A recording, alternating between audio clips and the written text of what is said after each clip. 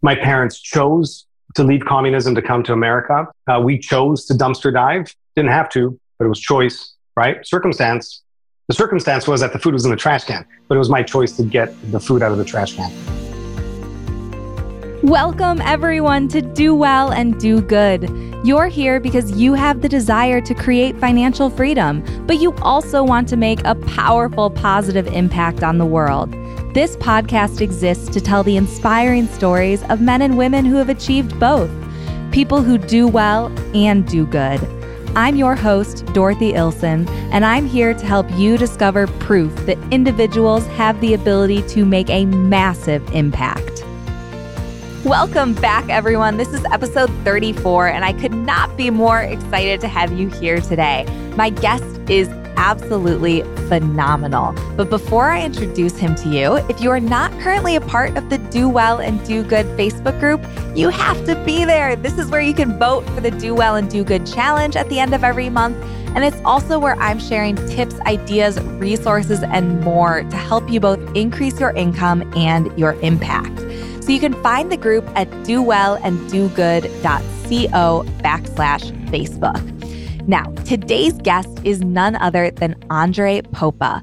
Andrei was born in communist Romania, where his father spent 14 years in prison for standing up to the communist regime. Eventually, when Andrei was 9 years old, his family made the journey to America with nothing but each other. No English, no money. They really had no choice but to work hard as a family to survive.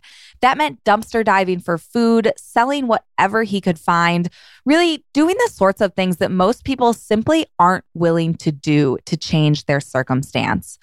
Andrei had entrepreneurial blood in him from a very, very young age, and that drive is what catapulted him from extreme poverty to creating the life of his dreams in America. In this episode, you'll hear Andrei's full story of that journey, as well as how ending up in the hospital changed his mindset from optimizing for financial success to optimizing for happiness. I firmly believe that money is nothing more than a tool. Happiness is the real goal, which is why I'm so excited for you to hear Andrei talk about this shift. Friends, this episode has so many amazing lessons to unearth. So without further ado, here's my conversation with Andrei Popa. Andrei, thank you so much for coming on the show today. I'm thrilled to have you here. I'm so thrilled that you're thrilled to have me here. Awesome. Well, Andrei, let's dive straight into your story. So tell me, what was life like for you growing up, and what did your path look like to get to where you are now? Where do you want to begin? Do you want to go like way back? Way back. Take me to the childhood. I was born in communist Romania, and being in the United States now for 40 years, I have perspective. Like, I understand when I say communist Romania, I understand the American mindset where it's so far away. It's like nobody really understands what that means, communist Romania. So just a quick little painting of communism. Everybody works for the state. You have no freedoms. You have no freedom of speech. You have no freedom of food. You have no freedom of money.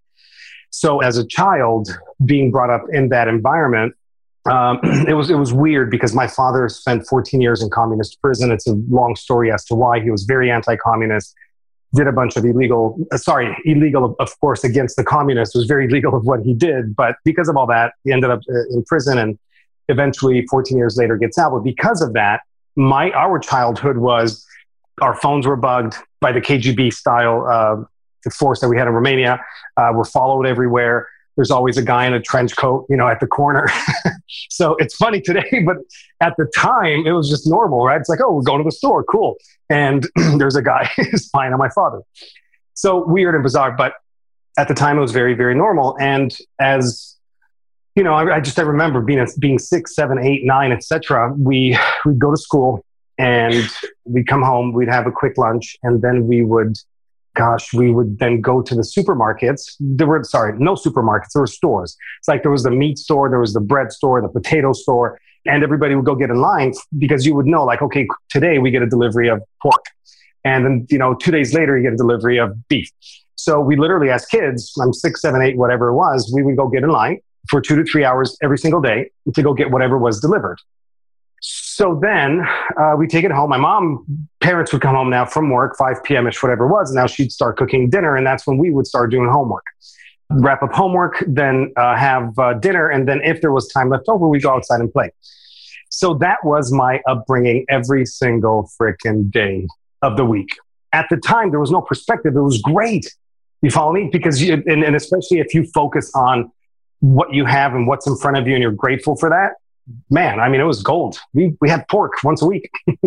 Well, so what was the money mindset that was created for you as a child due to growing up in this communist country?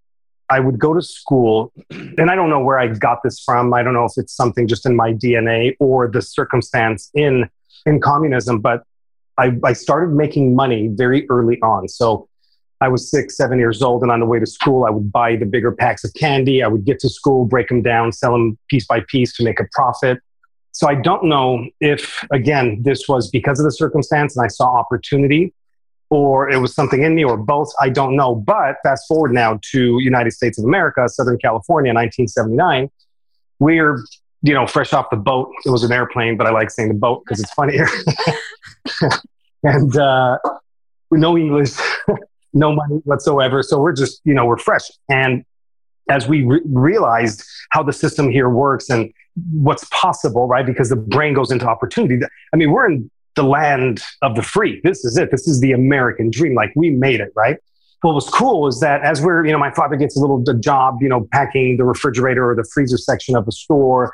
And, he does that. But what we realized in that whole journey is that supermarkets would throw away whatever was expired or molded or, gone bad, whatever. They would go into the dumpster. Opportunity, all of a sudden you got food, right? Because there were thousands and thousands of dollars being thrown away every single day. So we would literally dumpster dive. I'm, freaking 9 years old, and we're like, jump the fence, get into container. And it was everything. It was vegetables and fruit and bread that just had expired, and just anything that passed the date, we took home, but there was nothing wrong with it. Piggybacking on your question, what created this mindset of opportunity? This had a lot to do with it, because it showed me that, man, worst case scenario, you're going to be fine in America, because all you got to do is go to the trash can and you can make it. But the mindset is you actually have to jump into the container to get your food. And a lot of people are not willing to do that shit. It's interesting because I assume that mentality you had back in Romania of, selling candy bars for a profit, I imagine that wasn't encouraged, in the communist culture. Was that something that your parents encouraged in you, or it was just natural? And again, it was just natural. I don't remember. I was young, but it was not a conversation. It was not something that my siblings did. It was just me. Don't know why. Don't know if it was circumstance. I can't tell you at this point in my life why I did that. And so I don't know. It was just something I did, and it was great. And then I also would buy these, there were stickers. I mean, you're taking me back to like 42 years ago. But basically, I would buy these stickers of butterflies, and they were just like the hottest shit. They were from China, and it was the hottest freaking thing. And everybody wanted them. So I'm like, all right, you want these? Not a problem. So I would go buy sheets of them, and I would cut them up and sell them individually. So I don't know where that's from. Yeah. Well, so you're 9 years old, you're dumpster diving for food, doing these things that so many people just aren't willing to do.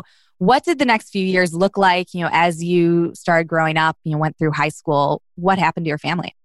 There was just that sort of normal evolution, if you will, where, my father, got better and better jobs until he decided to become a contractor. So then he sort of became an entrepreneur. And I guess maybe that's the entrepreneur spirit, the DNA that was in us, and that's in me today.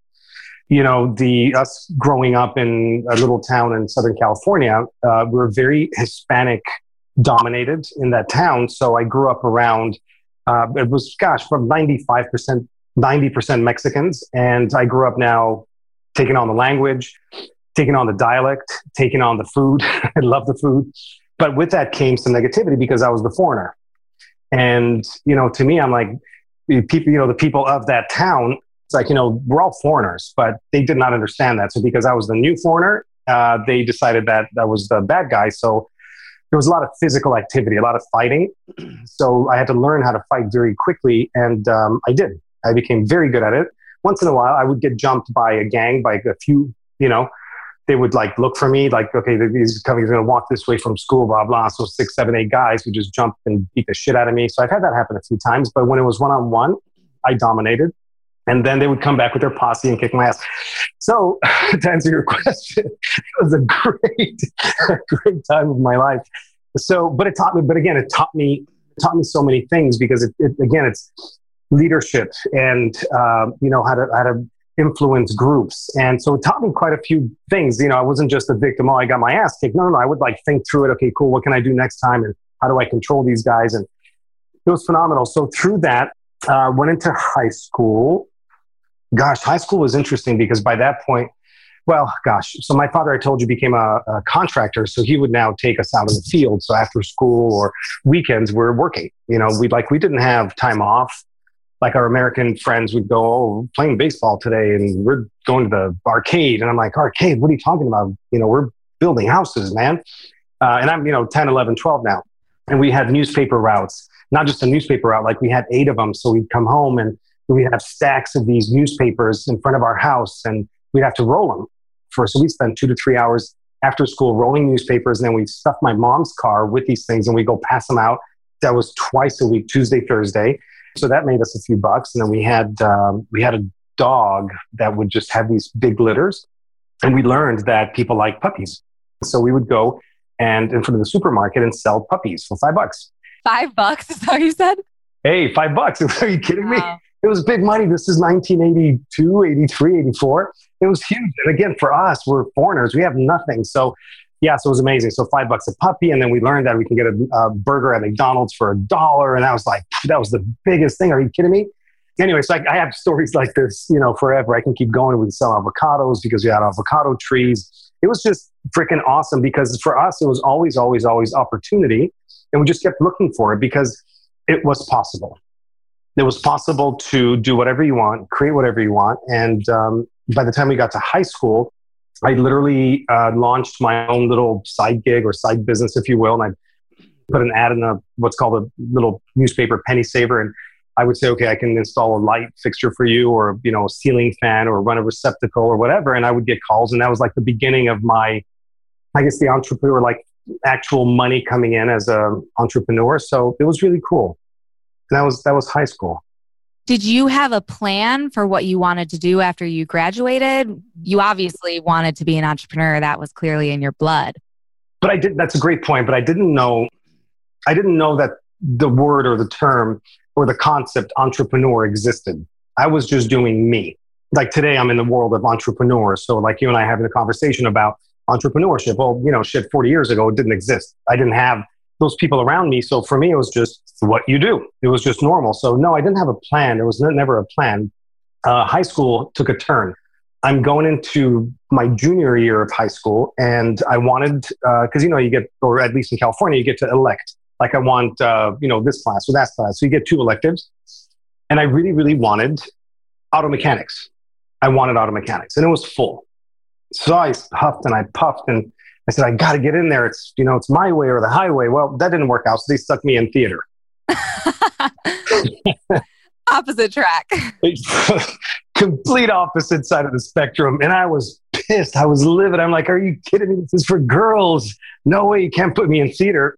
Now, fast forward, it was something that was forming. So funny enough. So during this process of theater and acting, the next 2 years of high school, junior, senior, I took every Best Actor award available in the competitions that we would do. We had a national competition. I took Best Actor there. So it was really amazing. Then I get recruited by the American Academy of Dramatic Arts in Pasadena. I attend that for 3 years.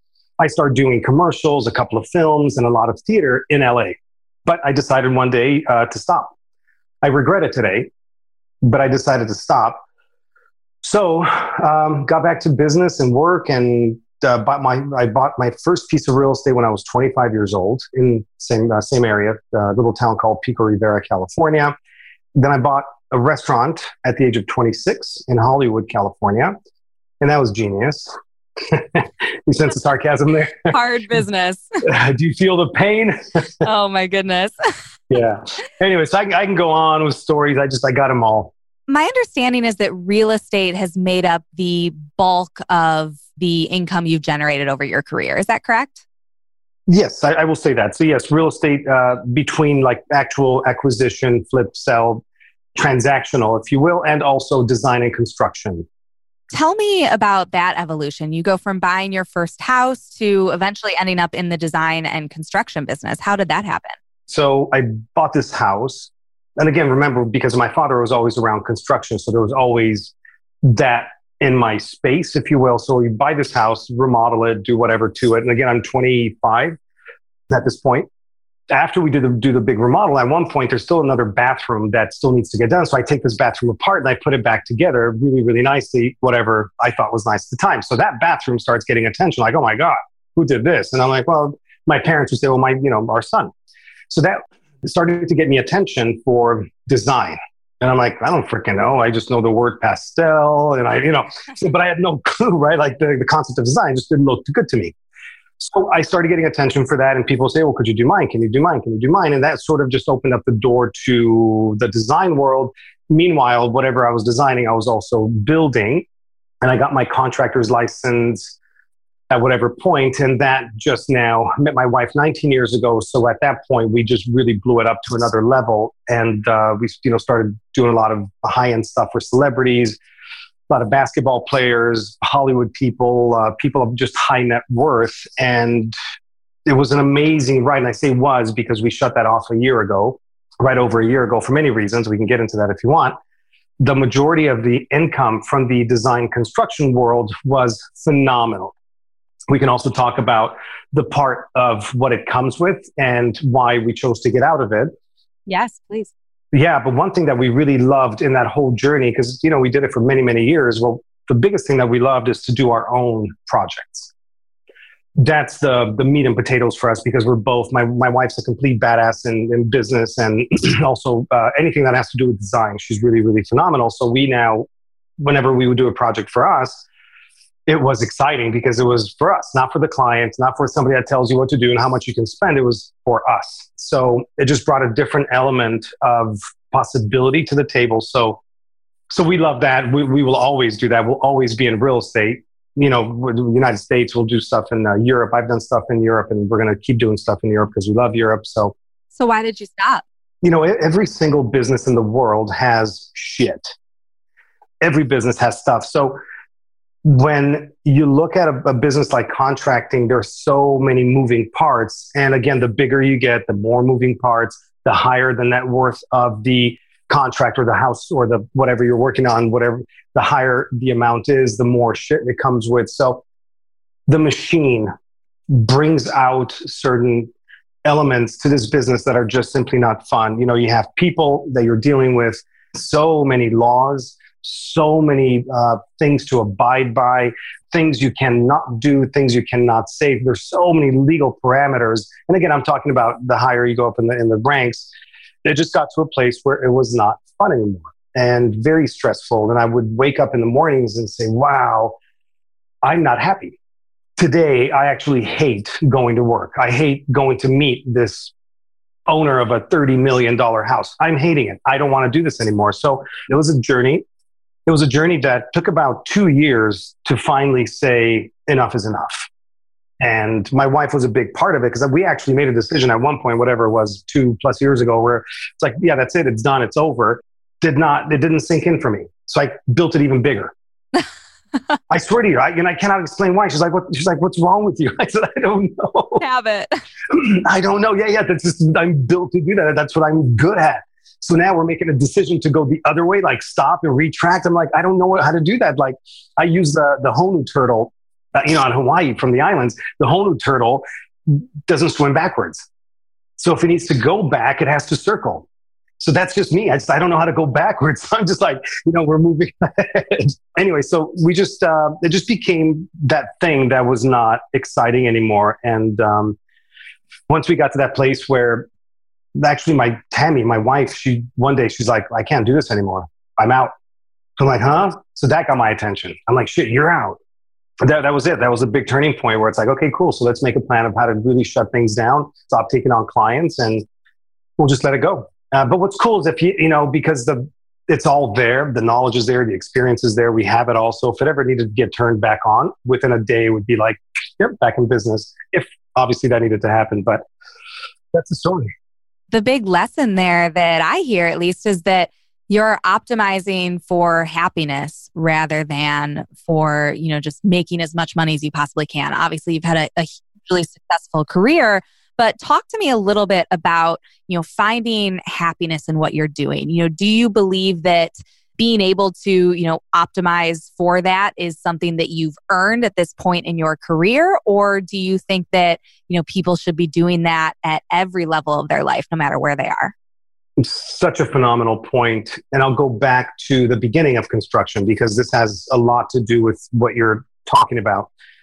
So at this point, I think I'm 32, 33. Tammy and I are, newlyweds. We have a 16-month-old and let's say a 2-month-old.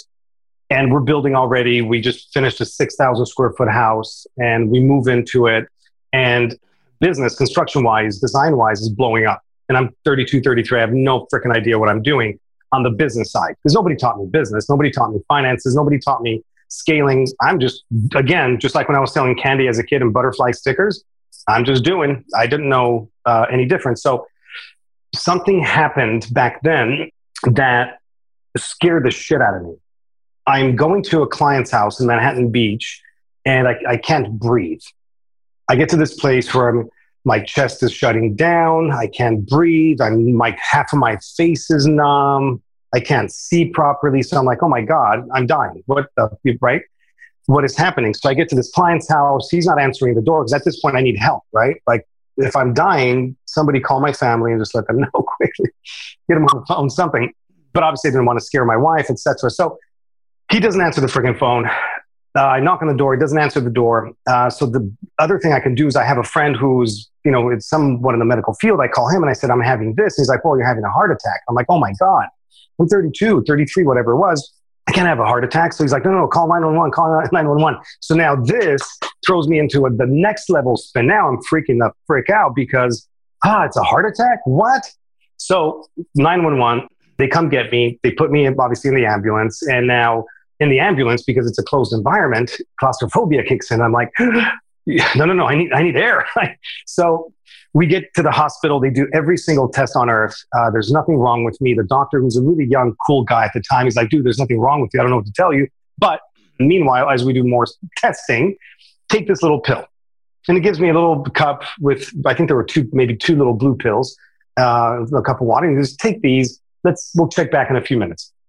I said, all right, cool. I take those and I swear to you, within 10 minutes, life was good. Wow. So what he gave me was Xanax. Oh, no kidding. You were having a panic attack. Oh, yeah. Okay. Oh, it was a good one. It was a good panic attack. Because I've always committed to if I'm going to do something, I'm going to do it 100%. So if I'm going to panic, I'm all in, right? Better make it as good as a heart attack. Oh my gosh. No. So this now takes me into a 2-year cycle of I've never believed in pharmaceuticals. So once I get home, and of course they prescribe me all this stuff, and I don't want to do the pills, and you pop the pill, and then hours later you start coming off the pill because you need another one. And that feeling of coming off freaking Xanax, whoa, I didn't like it. So I started researching and I make a decision. Nope, I'm not going to do Xanax. I'd rather do whatever, even tequila. It doesn't matter, but I can't have that chemical stay in my body and mess with my head. I do a lot of research as to what anxiety is. I find out that it's 100% thought-based. It's what we think about. So if the answer was that I'm whatever, because it's all anxiety, panic is all fear-based, and my thoughts are feeding that, then whatever I'm thinking about is creating fear, therefore creating anxiety. So I'm scared of something. All right, cool. Which means technically I just got to think about something else to replace those thoughts that are bringing me negative, bring in thoughts that are going to bring me positive. So I find a phenomenal hypnotherapist. I go to her, we camp out. She's down in southern, San Clemente. So we take the kids, pack it up, get down there, and we spend a whole week with her. And I saw her a few times a day because it was bad for me. I got suicidal. I mean, it was deep. It was really nasty. And she saved my ass. But it took 2 years to really come out of it. But that mindset was the key, because I had tangible evidence that our thoughts create our universe. Thoughts become things. And that's it. I couldn't agree with you more. And it's amazing that you bring up hypnotherapy, because I actually just about a month ago started working with a hypnotherapist, and I've had a lifelong nail biting problem that's obviously related to anxiety. And I mean, it's bad. I would bite my nails until I was bleeding. And so now it's been 3 weeks since I last bit my nails, and it's the craziest experience because for the first time in my life, there have been 3 months here, 6 months there where I've managed to force myself to quit, but I would just replace it with something else, cracking my knuckles or whatever. And so this is the first time in my life that the urge has just been completely gone. And so I completely understand. So I guess to the question though, like, do you believe then that at every point in our career, we really should be optimizing for happiness, optimizing for what's going to make us feel good and keep us out of that state? Absolutely. 100%. Listen, we have one life to live, right? And I know that used to be a soap opera, but that's not the point.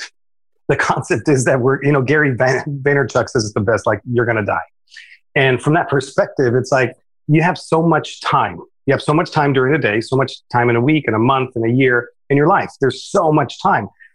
Why people put up with going to a miserable job, miserable business, miserable relationship, miserable family, I don't freaking know. I don't get that part. But we justify, as human beings, we justify why it's okay.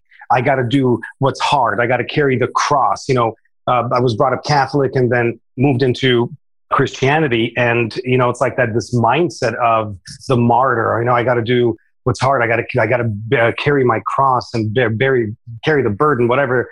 This thing is like, oh man, that's freaking dangerous. But I come from that, right? I come from that mindset of we're not good enough and I'm a sinner. I'm a piece of shit. You really have to break out of that cycle, that mindset, and then the people that you're around.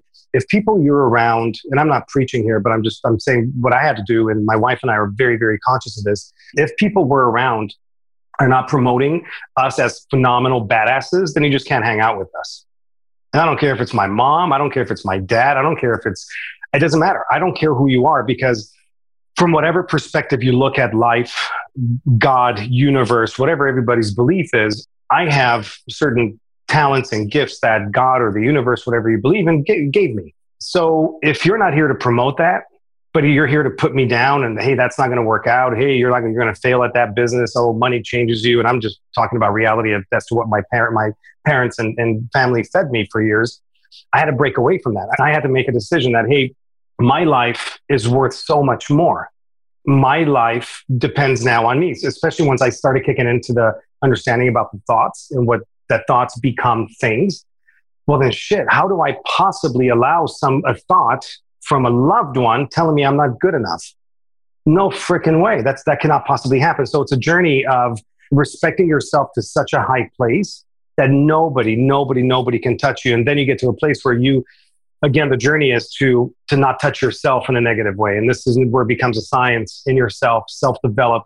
I self-develop every single day. Like right now, before we got on this thing today, I'm in the gym and I'm listening to audio. I'm listening to currently The Science of Getting Rich by Wallace Wattles. That book changed my life. Holy Nikes, right? It's just amazing. But it's a commitment. It's like what we put in our being, just like, you are what you eat. Well, you're also what you think. That's it. So from that perspective, you have to make a daily, momentary decision that you will only put up with happiness. You will only put up with badassery. You will only put up with what's perfect and amazing for you, and everything else can F off. You're speaking my language, Andre. Well, you posed a question the other day to your network on Facebook. Are you watching me? I am. I got to do my research for these interviews, man. So you asked if poverty is a choice or a matter of circumstance. So of course, you grew up with very little. You came to this country with nothing. So I'm very curious to know, what is your answer to that question? It's 100% choice. And I know obviously we had hundreds of responses and different opinions, but I love doing those posts because it shows us how different we all are. We're the same people though. We're the same. We eat the same. We go to the bathroom the same. We wear clothes the same. We still have hair, right? We have all the senses all the same. But now when it comes to beliefs, which goes back to thoughts, we differ. And it's like, why do we differ so much? Who separated us? Because we're all phenomenal human beings. They're all built the same. So I do that stuff on purpose because I love not necessarily the debate, just to see different people and who to unfriend. Now, so my answer is very, very specific and simple. It's choice. It's 100% choice. And yes, there are circumstances, but you choose to be there. And it's choice to be in that. And you see, and say it's because some people are like, man, they're in like Zimbabwe somewhere and there's just no option, no possibility. Cool. Let's say that's the case. But at one point, there will be that one guy or that one gal that's going to come through the village with a better goat. Shouldn't you ask yourself, how did he get the better goat? Oh, but you didn't. Then that's choice. And if you did, that's choice. So for me, it's 100% choice. My parents chose to leave communism to come to America. We chose to dumpster dive. Didn't have to, but it was choice, right? Circumstance.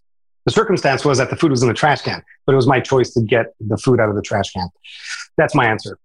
Thank you so much. It's fascinating to hear your perspective because, you aren't someone who grew up in the privilege that so many of us here in the States have known our whole lives. So one thing I'm curious about is I know that you've done an incredible job, Andre, of raising children who are motivated, who are grateful, and who really are already hard at work as teenagers building their own dream. So tell me about that. What's your approach to raising kids with strong values and work ethic, especially since they have grown up in such a different environment from what you grew up in? The biggest factor to all of it was I was brought up in Romania, came to America, and I saw the big difference. And I have perspective. So one thing that you see in America a lot is this privilege, it's like there's no drive. There's a section of entrepreneurs, don't get me wrong, but as kids are growing up, like I mentioned, I'm playing baseball, I'm going to the arcade, and it's like, that my kids are not going to do that shit. My kids are going to they're going to read books, they're going to self-develop, they're going to hang out with badasses, they're going to be around adults, we're going to homeschool them. We did it our way for that reason, because we wanted to mold them into what we wanted to mold them into. We homeschool because we didn't want other adults raising our kids with their mindset and their bullshit. It's like, we have enough bullshit, I'll just give them mine. Right? I don't need more from other people. At least you know what they're getting then. Oh, yeah, we're good. So anyway, we always had this just very, very specific mindset around how to raise them. And my wife and I always agreed on it. We never had any battles or doubts in what we're doing. Of course, everybody's telling us, like we covered already, oh, you're wrong. You guys are crazy. You're going to mess up the kids. Like our kids are not immunized. Our kids were not brought up on sugar. Our kids don't know McDonald's. They don't know fast food. And it was just a journey, but we travel the world with them. They know exactly what they love in Tuscany and what they love in Paris and you follow me. So we decided to do it that route because, right now they're 15, 17 and they're just complete badasses. One of them has a phenomenal blog. I'll drop it here. It's Ciao Bella Travels. It's CHOW. And she's got almost 16,000 followers on Instagram, and her blog is blowing up, and it's all about travel and food and just phenomenal. And the other one, a 17-year-old, wants to go to Mars. And that's not a joke. She wants to go to Mars, and she follows Elon Musk and Naveen Jain and all these guys that are going to freaking Mars. And she has a business plan of what she wants to do on Mars and create sustainable living on Mars. And she's 17. She's making me look like I'm playing small, right? But so for us, it's always, how do we make them better than us? Well, Andre, I know that giving back is something that's very important to you. So tell me about that and how you've been able to leverage the success you've created to help other people. Great question. So number one, everything that we've done in our journey, we've overdone it. So for example, all the employees that we ever had, and we've had hundreds, we overpaid. Anytime we would feed our guys a lot. So lunches and breakfasts were very, very common. And so I'm starting there because it was just part of our culture. Your ethos. Yeah. It was just part of who we were. Like, we just love our people and teams, and we love feeding people. So that was a big deal for us. So outside of that, we've always loved supporting people that are doing things that we don't either have the time, resource, or maybe guts to do. So Can I piggyback to Walter? Yeah.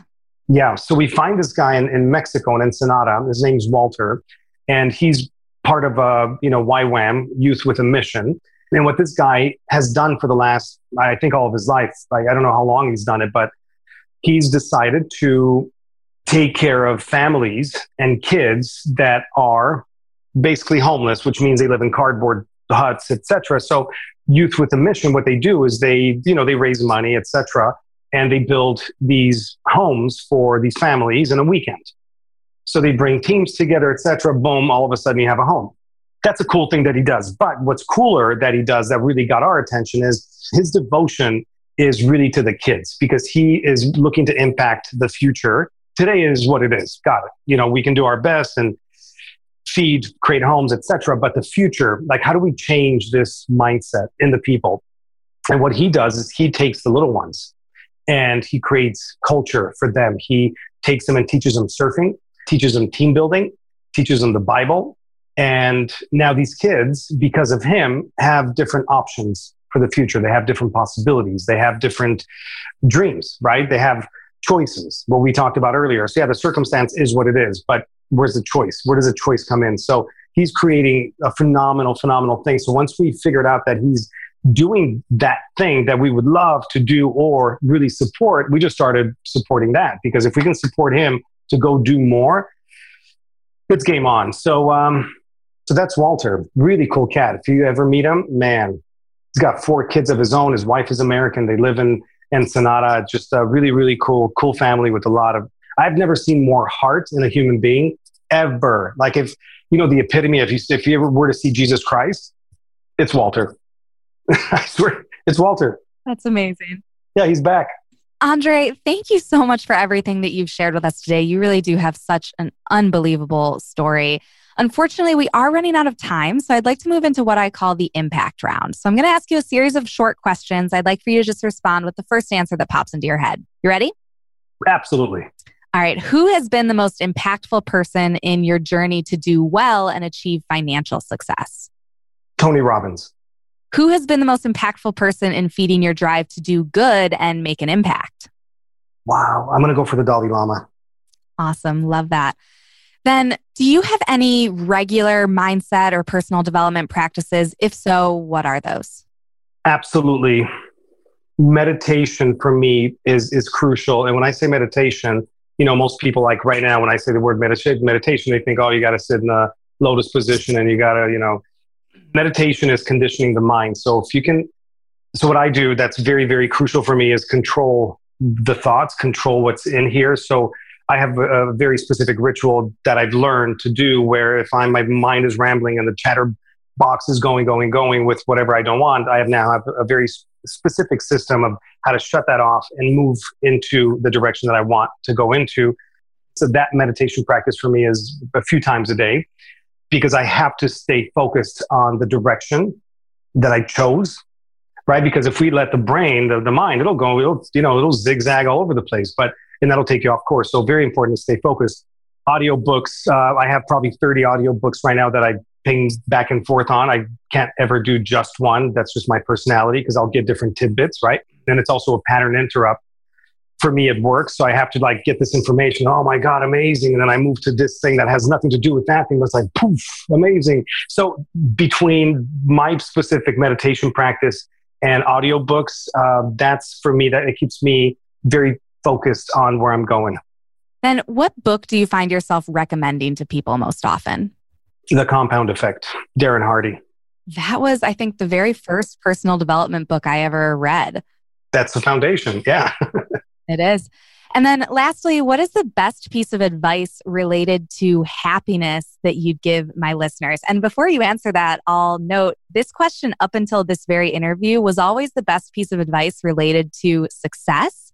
As I was preparing for your interview, I decided to make that change. And it's so interesting that we talked about optimizing happiness, because I think that it really is the most important thing. So how would you answer that question? What's your best piece of advice there? Fight, fight, fight. The idea that we have options and we have choices to make, it all stops there. Make a decision that you're a badass, not from an ego place, Oh, I drive a Lamborghini. That's not it. In your heart, in your spirit, make a decision that you're a badass and you deserve nothing but that. And then allow nothing else around you ever. And you stay the course and you stay the fight for your badassery, no matter what. And I know that you have some sort of program to help people tap into that inner badass, the Badassery Factory. Is that right? Yeah. Where can people find that? Well, it's launching soon, but basically badasseryfactory.com. So just the way it is, BADESSERY Factory, FACTORY.com. That's the best place. And of course, you can find me on Facebook. You have Badassery Factory on Facebook, Andre Pope on Facebook, Instagram, all that fun stuff. But yeah, so we have some cool programs coming up, and there are programs where we're teaching people business. We have coaching as well. And then we also have trainings on anxiety, panic, and suicide prevention, because that's a big one in today's society, especially millennials coming up. They're freaking out because if they don't get 20 likes on their post, then I'm not good enough. It's an epidemic. So anyways, we have some cool stuff coming up. Awesome. Well, we will link to all of that in the show notes so that people can connect with you and follow your content. But then lastly, Andre, as you know, here on the show, we have what I call the Do Well, Do Good Challenge. So this is where I encourage our listeners who want to give back to contribute to the nonprofits that are nominated by our guests.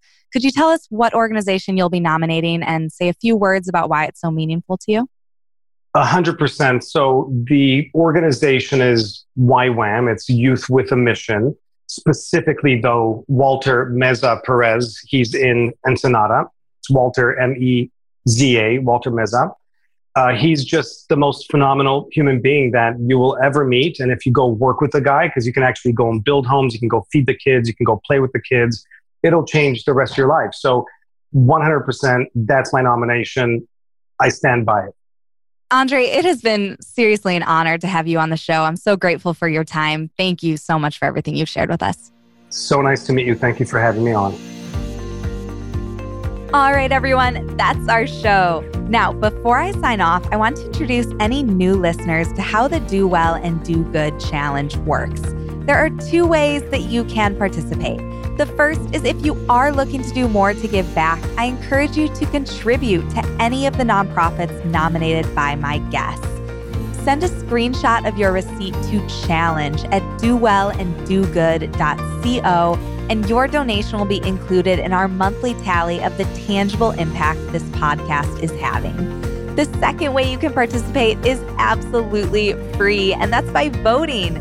See, in the first couple days of each month, we host a vote inside of our free Facebook community to determine which of the nonprofits nominated the month before that I will then donate a portion of my advertising agency's profits to. It's an awesome way to make your voice heard, and we've been able to raise money for some incredible organizations doing good in the world. So if you'd like to be a part of it, then head over to dowellanddogood.co/Facebook, where you'll find a link to join the group. Once you're inside, I'm also sharing tips, ideas, resources, and more to help you both increase your income and your impact. We're having so much fun inside there, so head over again to dowellanddogood.co/Facebook, and I'll see you on the inside. It means the world to me to earn your time, so thank you so much for listening.